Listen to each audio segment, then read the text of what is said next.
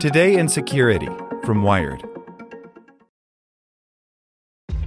This episode is brought to you by ShipStation.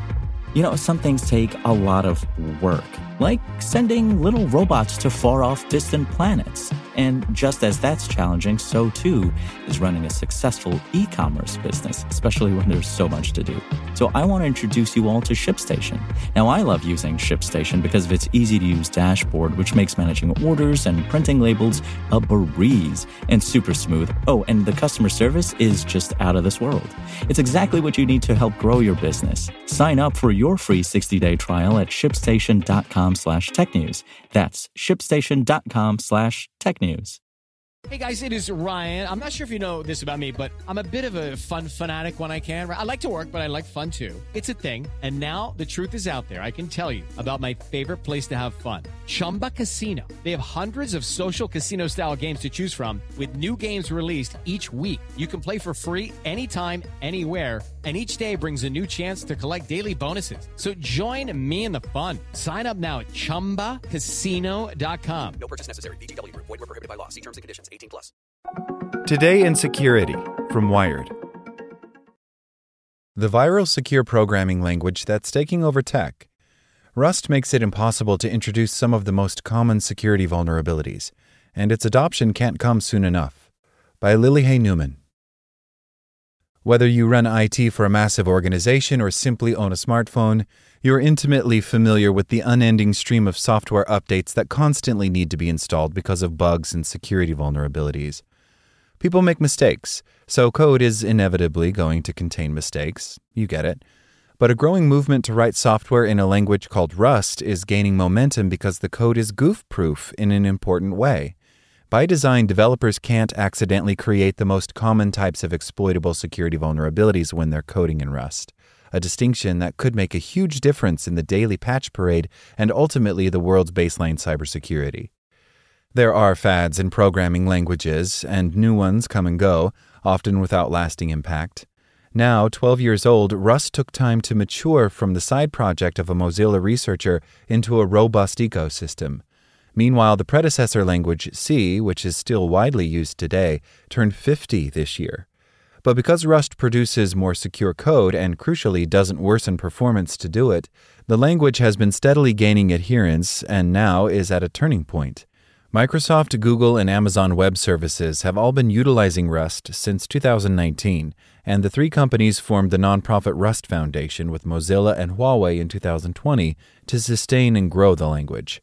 And after a couple of years of intensive work, the Linux kernel took its first steps last month to implement Rust support. It's going viral as a language, says Dave Kleidermacher, Vice President of Engineering for Android Security and Privacy. We've been investing in Rust on Android and across Google, and so many engineers are like, how do I start doing this? This is great. And Rust just landed for the first time as an officially recognized and accepted language in Linux. So this is not just Android. Any system based on Linux now can start to incorporate Rust components. Rust is what's known as a memory-safe language because it's designed to make it impossible for a program to pull unintended data from a computer's memory accidentally.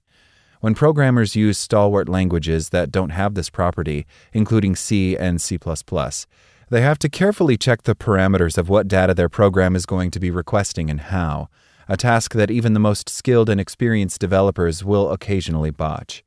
By writing new software in Rust instead, even amateur programmers can be confident that they haven't introduced any memory safety bugs into their code.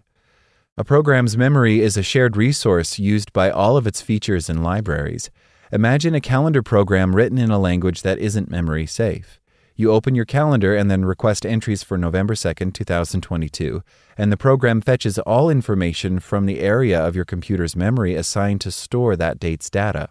All good, but if the program isn't designed with the right constraints and you request entries for November 42nd, 2022, the software, instead of producing an error or other failure, may dutifully return information from a part of the memory that's housing different data, maybe the password you use to protect your calendar or the credit card number you keep on file for premium calendar features. And if you add a birthday party on your calendar on November 42nd, it may overwrite unrelated data in memory instead of telling you that it can't complete the task. These are known as out-of-bounds read and write bugs, and you can see how they could potentially be exploited to give an attacker improper access to data or even expanded system control. Another common type of memory safety bug, known as use after free, involves a situation where a program has given up its claim to a portion of memory. Maybe you deleted all your calendar entries for October 2022 but mistakenly retains access.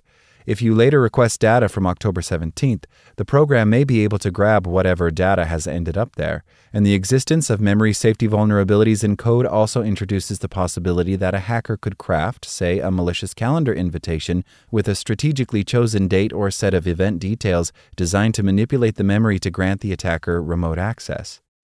These types of vulnerabilities aren't just esoteric software bugs. Research and auditing have repeatedly found that they make up the majority of all software vulnerabilities. So while you can still make mistakes and create security flaws while programming in Rust, the opportunity to eliminate memory safety vulnerabilities is significant. Memory safety issues are responsible for a huge percentage of all reported vulnerabilities, and this is in critical applications like operating systems, mobile phones, and infrastructure, says Dan Lorink, CEO of the software supply chain security company ChainGuard.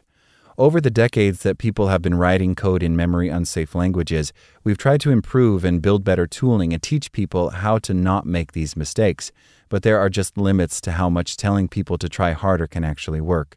So you need a new technology that just makes that entire class of vulnerabilities impossible, and that's what Rust is finally bringing to the table. Rust is not without its skeptics and detractors. The effort over the last 2 years to implement Rust in Linux has been controversial, partly because adding support for any other language inherently increases complexity, and partly because of debates about how specifically to go about making it all work. But proponents emphasize that Rust has the necessary elements, it doesn't cause performance loss, and it interoperates well with software written in other languages, and that it is crucial simply because it meets a dire need. It's less that it's the right choice and more that it's ready, Lorink, a longtime open-source contributor and researcher, says. There are no real alternatives right now other than not doing anything, and that's just not an option anymore. Continuing to use memory-unsafe code for another decade would be a massive problem for the tech industry, for national security, for everything. One of the biggest challenges to the transition of Rust, though, is precisely all the decades that developers have already spent writing vital code in memory-unsafe languages. Writing new software in Rust doesn't address that massive backlog. The Linux kernel implementation, for example, is starting on the periphery by supporting Rust-based drivers, the programs that coordinate between an operating system and hardware like a printer. When you're not doing operating systems, speed and performance is always top of mind, and the parts that you're running on C++ or C are usually the parts that you just can't run in Java or other memory-safe languages because of performance, Google's Kleidermacher says.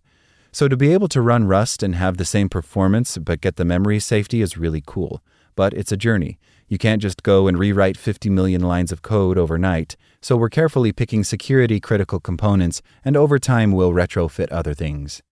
In Android, Kleidermacher says a lot of encryption key management features are now written in Rust, as is the private internet communication feature DNS over HTTPS, a new version of the ultra-wide chip stack, and the new Android virtualization framework used in Google's custom Tensor G2 chips.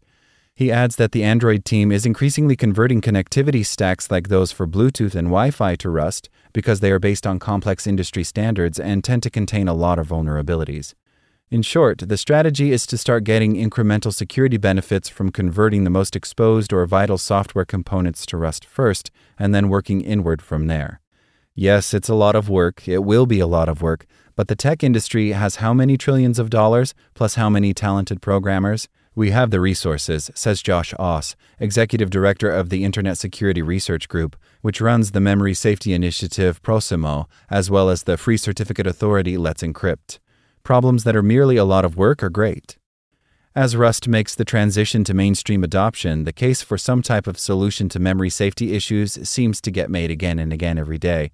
Just recently, a high criticality vulnerability in the ubiquitous secure communication library OpenSSL could have been prevented if the mechanism were written in a memory-safe language. And unlike the notorious 2014 OpenSSL vulnerability Heartbleed, which lurked unnoticed for 2 years and exposed websites across the internet to data interception attacks, this new bug had been introduced into OpenSSL in the past few months, in spite of efforts to reduce memory safety vulnerabilities. How many people right now are living the identity theft nightmare because of a memory safety bug? Or on a national security level, if we're worried about cyber attacks on the United States, how much of that threat is on the back of memory safety vulnerabilities, Oz says. From my point of view, the whole game now is just convincing people to put in the effort. Do we understand the threat well enough, and do we have the will?